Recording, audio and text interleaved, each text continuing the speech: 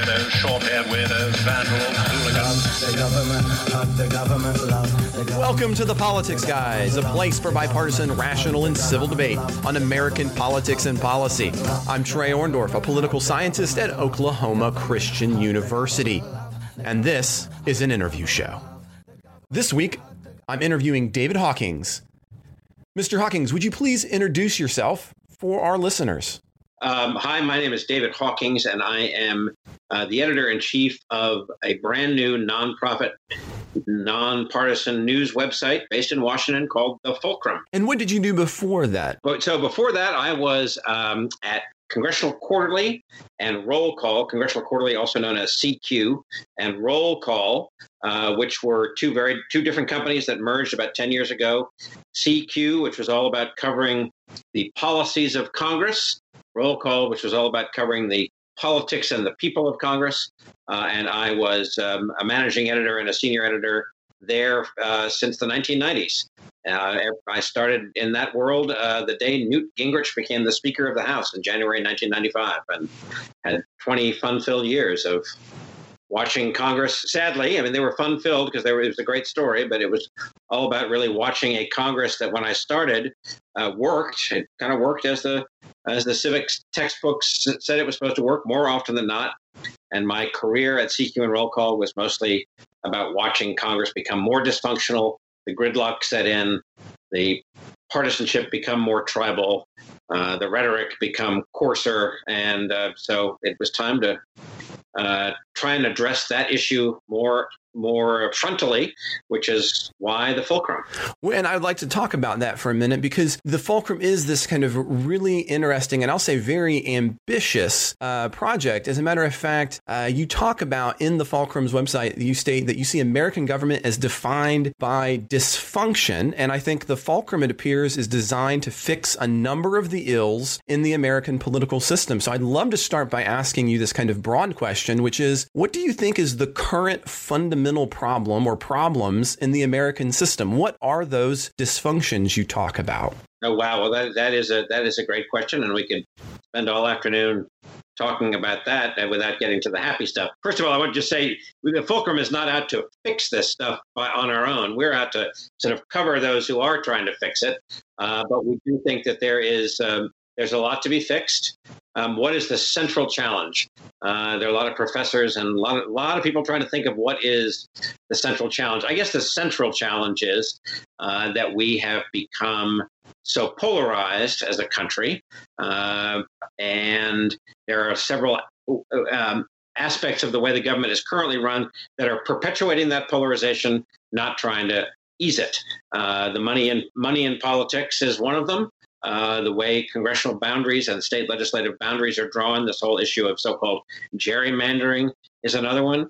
The lack of confidence that people feel in their government, because half the country feels that the government is working for them, but absolutely half feels that it's not at any one time. So a lack of a cohesive sense of what's the government for, what's it all about, and who has our best interests at heart. I think is sort of at the core. We've come to the point recently this summer where we couldn't even really agree as a country as to what the meaning of July 4th was anymore. So that sort of, to me, suggests that we are really at a point where there's a lack of trust and a lack of hardened positioning and an unwillingness to compromise that I think is at the core of the dysfunction.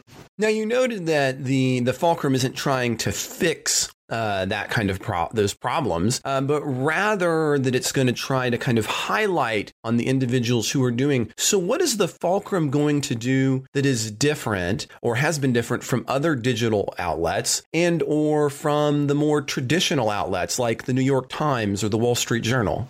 So one of the reasons that we are starting the Fulcrum, or have started the Fulcrum, is that it is our assessment that the very reputable mainstream media outlets that you just sort of alluded to, the Times, the Washington Post, the Wall Street Journal, National Public Radio, the major cable TV networks and magazines, all of them, that they are not really covering dysfunction, the brokenness of democracy as a story, the way we think the public wants to hear.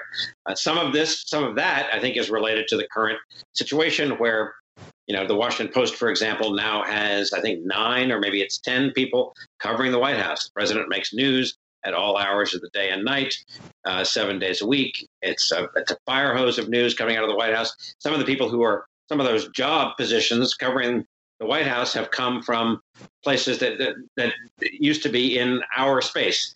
For example, there used to be a couple of people covering money and politics at the Post. Now there's just one person. There used to be other people covering sort of civic education. Now that beat is going empty. So we feel like there's an opening for us, and we feel like the public is yearning for this. There's lots of polling, and the polling is pretty consistent, where if you ask people, even an open-ended question, what do you think is the main challenge facing the country right now? A very large percentage, sometimes even the dominant percentage, say the brokenness of the system is the main issue.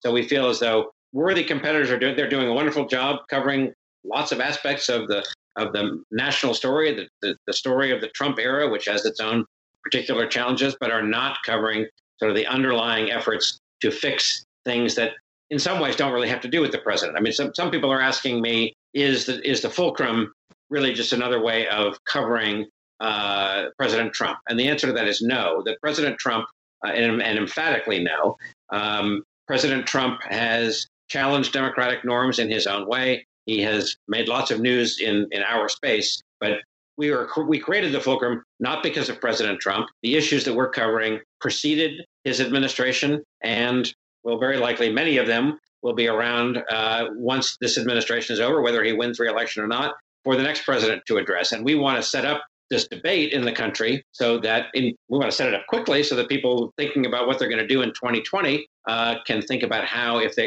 democracy reform is really one of the things that is driving them to the polls, to have them an understanding of which candidates are talking about this and how they're talking about it. Now, when you say that, you have a very thoughtful understanding of what you say about the mainstream journals not covering brokenness. But one of the things that polling data and a lot of individuals kind of think about when they think about brokenness is the President Trump fake news hashtag, right? And so they don't have when they criticize those mainstream outlets, they don't have maybe the thoughtful position that you're taking here. So how in a world in which, in fact, even trying to find a niche for yourself can come off as partisan, how do you position the Fulcrum in the era of fake news, suggesting that the mainstream is missing some of those beats, but not in the kind of, I think, fundamentally critical way that, say, President Donald Trump would be talking about? I think obviously we want to be credible. We say right at the top we are nonpartisan as well as nonprofit, non-ideological. What I like to say is we are rooting for the system to get better, but we don't have any prescriptions about how that should be. In other words, we don't take a stand that any proposals of any of the presidential candidates is going to be the big fix, or that any of the proposals that are coming out of Congress are the big fix, or in the state legislatures. We're trying to play it as down the middle as possible. We are very interested in having people on both sides all along the ideological spectrum read what we write and trust that it's true. To that end, we want to make sure that we have voices in our stories from all along the political spectrum, and not just from along the political spectrum, but from the geographic spectrum, from around the country, from not just inside the Beltway, but from places around the country where are pretty far removed from the hurly-burly in Washington, but are trying things on their own. Washington, although we are physically where I'm talking to you from, is just a few blocks from the White House. That's just an accident of where I live. I mean, we don't presume to think that Washington is where even most of the energy on trying to make the country work better is happening. The majority of it is happening in state capitals, in city halls, in classrooms. I mean, the whole notion of civic education is a huge issue that we want to be covering. So having a diversity of voices from around the country, from along the ideological spectrum, from communities that have felt left out of this. I mean, people, to be honest, we need to do a better job of making people who have been mostly concerned, thinking that the economic system doesn't work for them. People, communities of color, in black neighborhoods, Latino neighborhoods, that democracy not working for them either is also an issue that they should be paying attention to. We want those people to tune in as well, and we want to find the people who are helping that happen and quote them in our stories too. Now, and this has been a long problem with new digital services, and that is, how do you reach out outside the Beltway, and how do you get individuals in an era when there is so much information coming at us? As a matter of fact, it's one of the big tasks of digital literacy today is just trying to figure out what to read and what to look at. How do you get the Fulcrum in people's viewing and their attention? How do you get them to come to think about the Fulcrum as even being somewhere they should go to? So that's the question that's keeping all of us on our small but dedicated team up at night. That's what we think about all the time.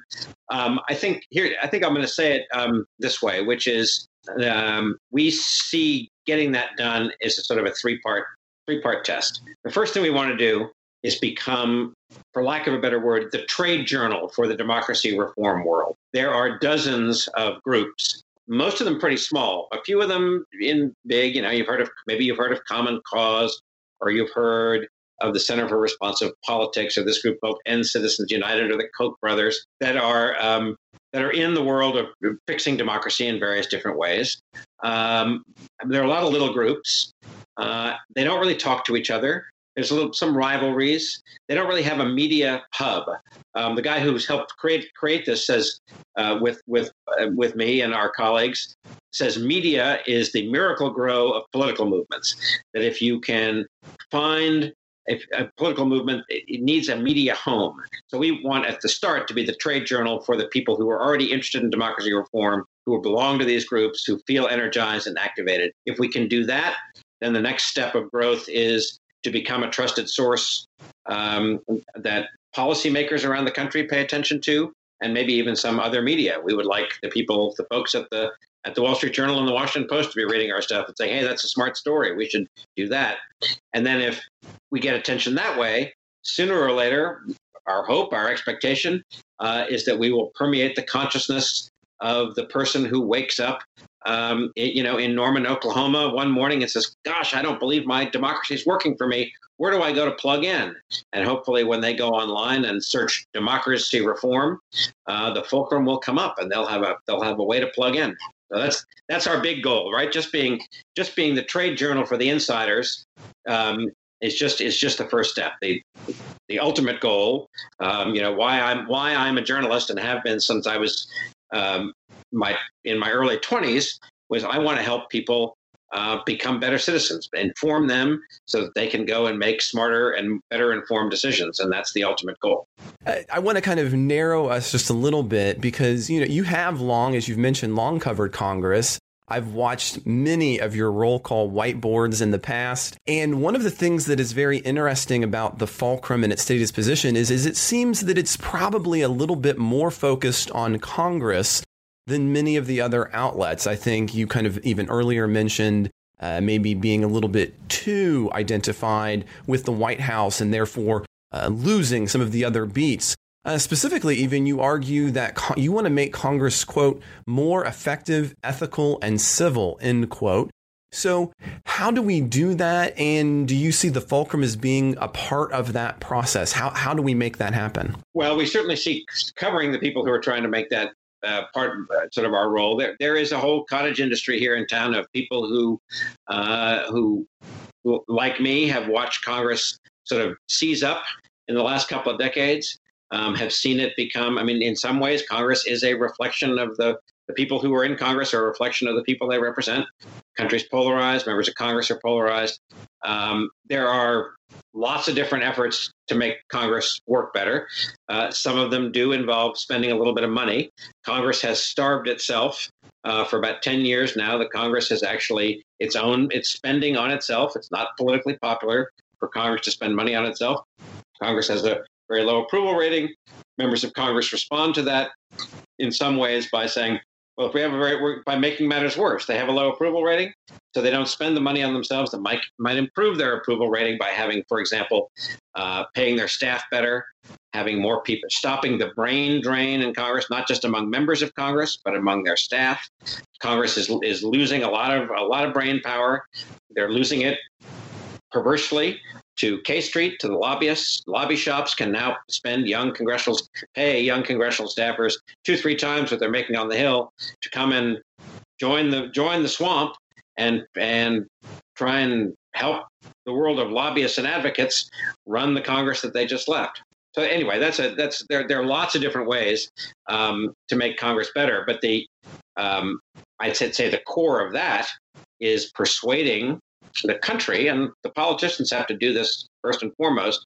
They have to persuade the country that it is in their interests, it's in the country's interest for Congress to work better, to stand up against the president, whether it's Mr. Trump or his Democratic successor. Congress as an institution has ceded a lot of power to presidents of both parties in the last 25 years. President Obama grabbed a lot of power for the executive branch. George Bush, the 43rd president, Bill Clinton, presidents all want power vis-a-vis Congress, and they've succeeded because Congress hasn't really stood up for itself very much. Now, on that topic, because this is particularly interesting to myself, is that one of the consistent opinion pieces that I have seen on the Fulcrum, and one that I've heard you talk about as being a reason that Congress has been less powerful in relationship to the presidency, has been the issue of transparency.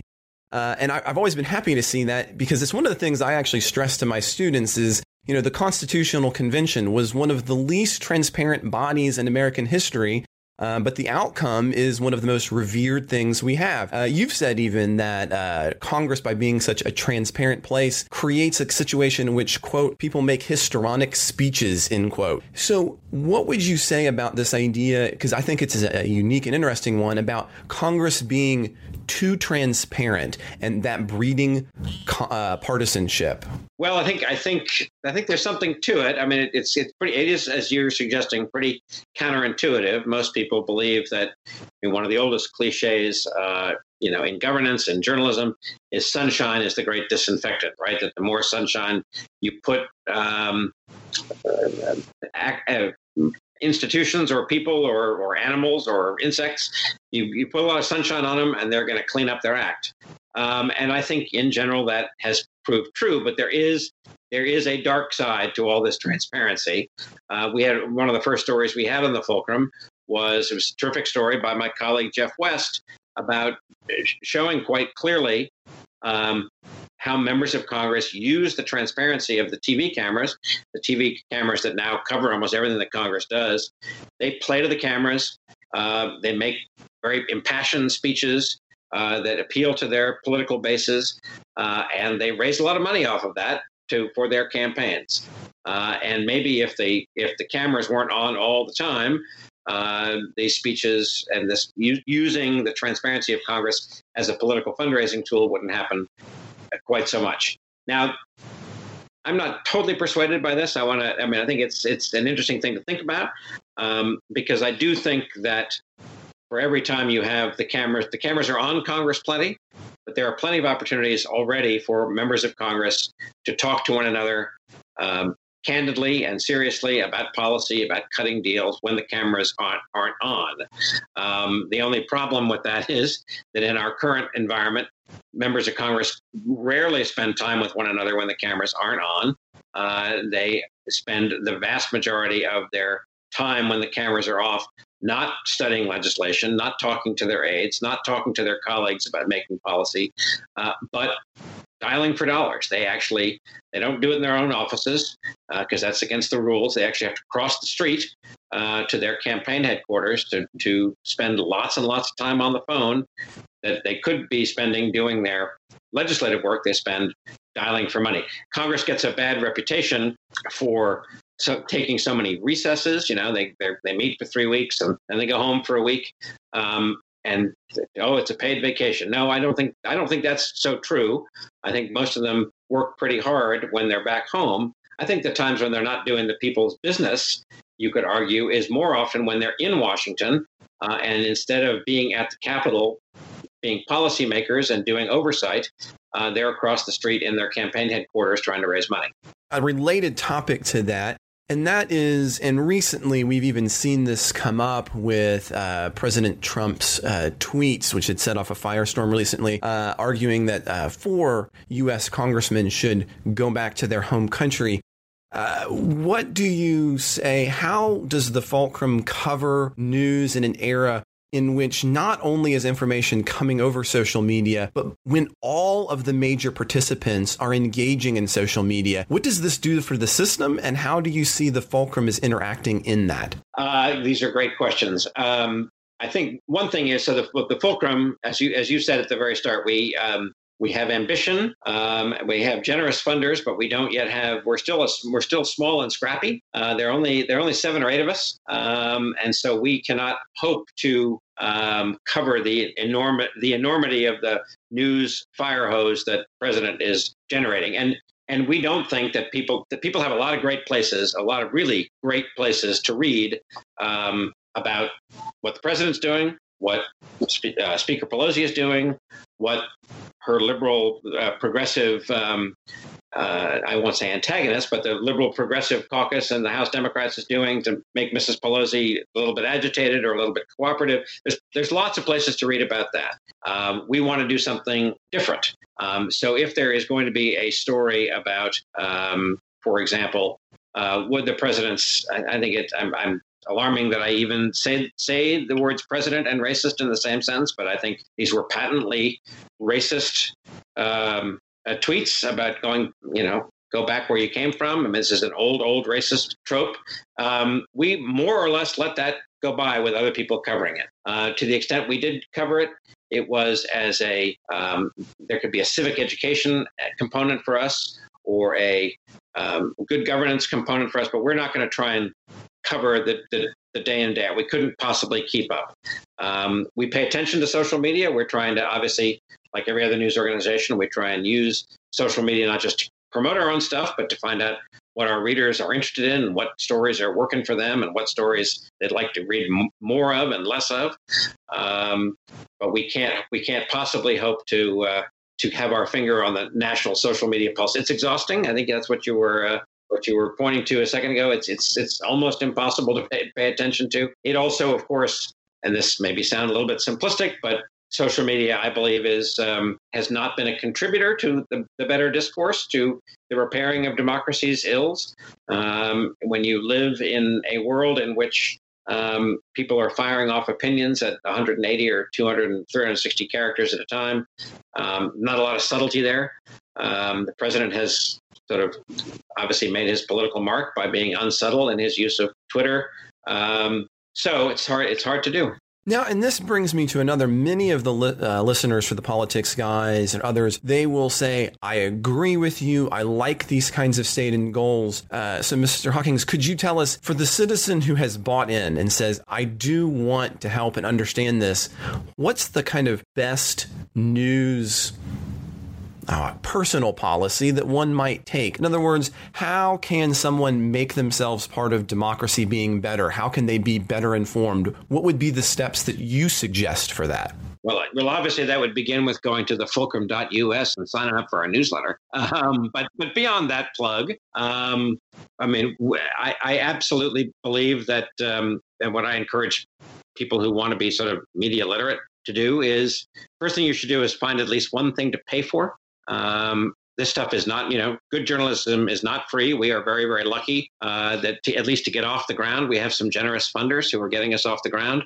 Eventually, we're never going to charge a subscription that I can imagine. We may eventually go to a little bit like your public radio station, where you can click a button in the corner and make a little donation, or not so little donation. But you should, and to circle back to what I was saying a couple of minutes ago, the big media organizations, especially the big newspapers, it costs money, a lot of money. It costs a lot of money to cover the White House 24 hours a day, 7 days a week. It costs a lot of money to cover, way, way more money to cover conflict around the world, to cover politics, to send reporters all over the country talking to voters, not just following the candidates around, but talking to voters. This stuff costs money. So I always encourage people to find something that they feel like they trust and then actually pay for it to keep it going, and then after that to find a diversity of opinion.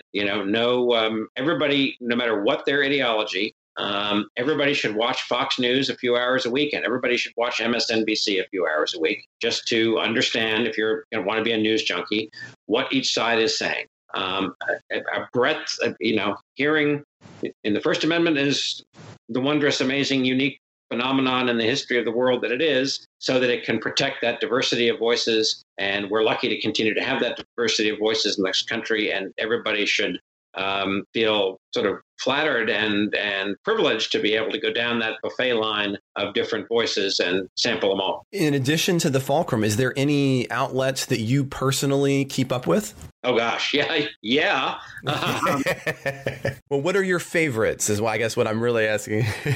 My media diet is I have to get way overstuffed before breakfast. I read about 9 different I read 2 different newspapers that are actually come old-fashioned on dead trees delivered to my doorstep. And then I read about 9 different email newsletters in the morning. Listen to NPR, keep an eye on the morning TV shows, the whole deal. That's too much for somebody who's isn't required to do it.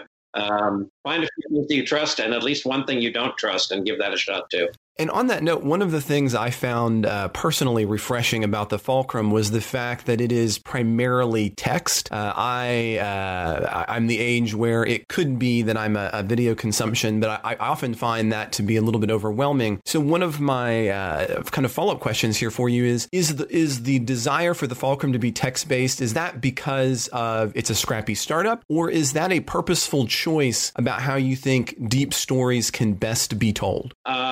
I think it is a bit of both. I think that we do. I think we want to tell stories. We want to torture this media diet metaphor just a little bit. We want to feed people with our stories however they'd rather have it.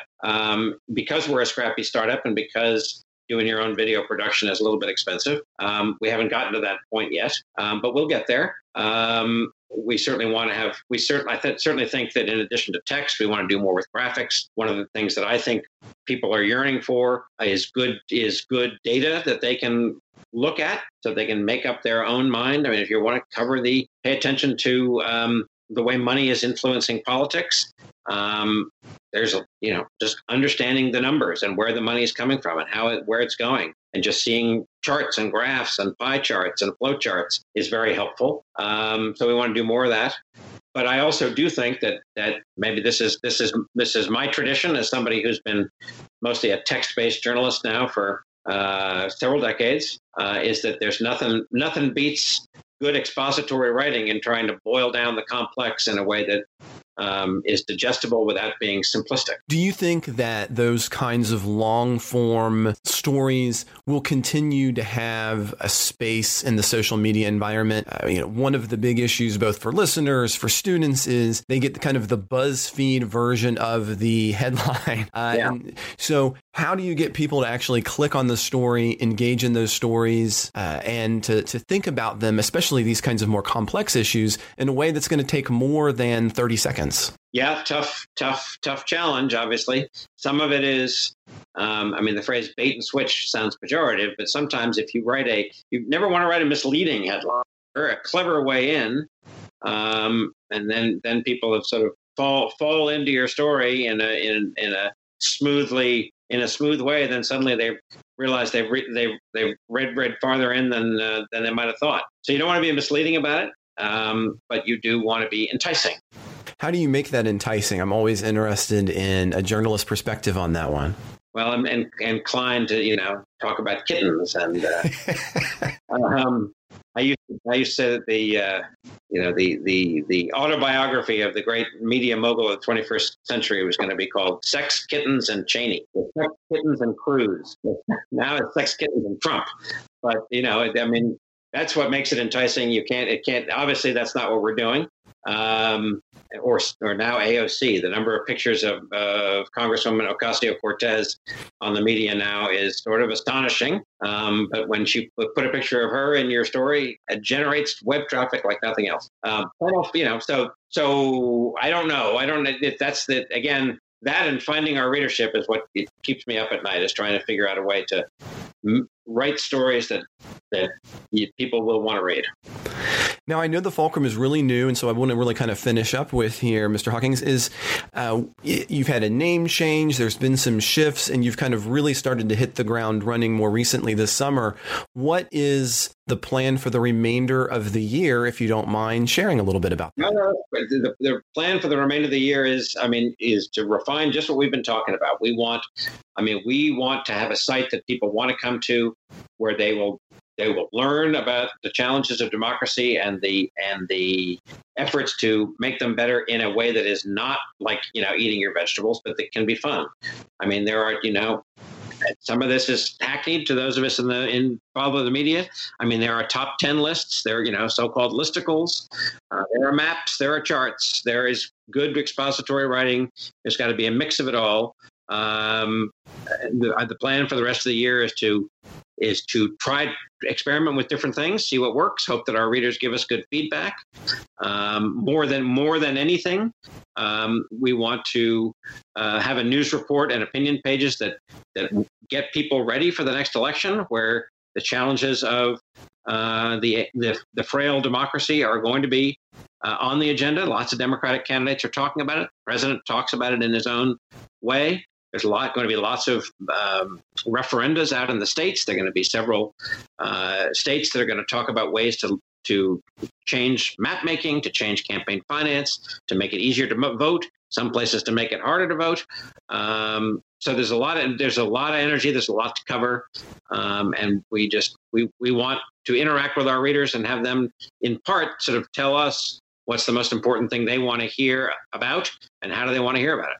Now, my last question for you is simply, as you move into that area, I know that you're interested, as you've just mentioned, about what listeners or readers, in your case, are going to think is most important. For those who want to be involved, what do you think it will be the most important policies, the most important issues they should pay attention to as our races begin to heat up? Oh, great question. I do think that limiting the influence of money in politics is going to be an issue that lots of candidates will be talking about. I think that coming up with different ways, as some of your listeners may know, earlier this summer, the Supreme Court said itself that it could not rein in partisanship in the drawing of political maps.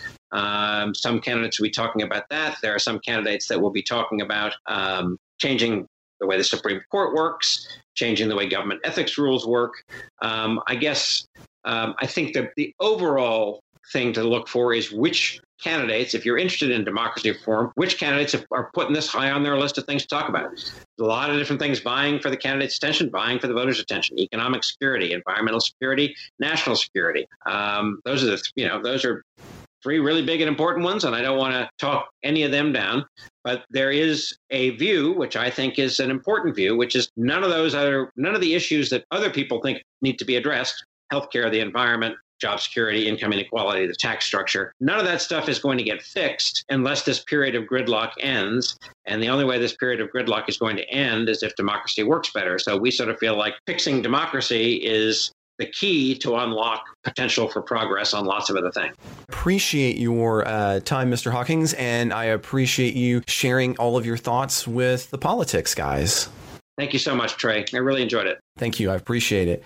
Thank you for listening to the Politics Guys. I'd like to take this moment to ask that if you are interested in becoming a supporter, you can do that by checking out our Patreon page at patreon.com/politicsguys. Or you can go to politicsguys.com/support. Your donations make interviews like this possible. If you've got a question, comment, correction, or just some random thought you'd like to share with us, you can always reach us at mail@politicsguys.com. Our Facebook page, where you can message us, where we post throughout the week, is facebook.com/politicsguys page. We're also on Twitter at Politics Guys. Subscribing to the show really helps us get out episodes, but so does word of mouth advertising, and we greatly appreciate it. Leaving reviews and ratings on whatever podcast app you use helps us immensely. Thank you so much. The executive producers of The Politics Guys are Bruce Johnson, Wilmer Morano, Andra Maskey, and Benji Fishman. Today's show was produced by me, Trey Orndorff. We'll be back with a new show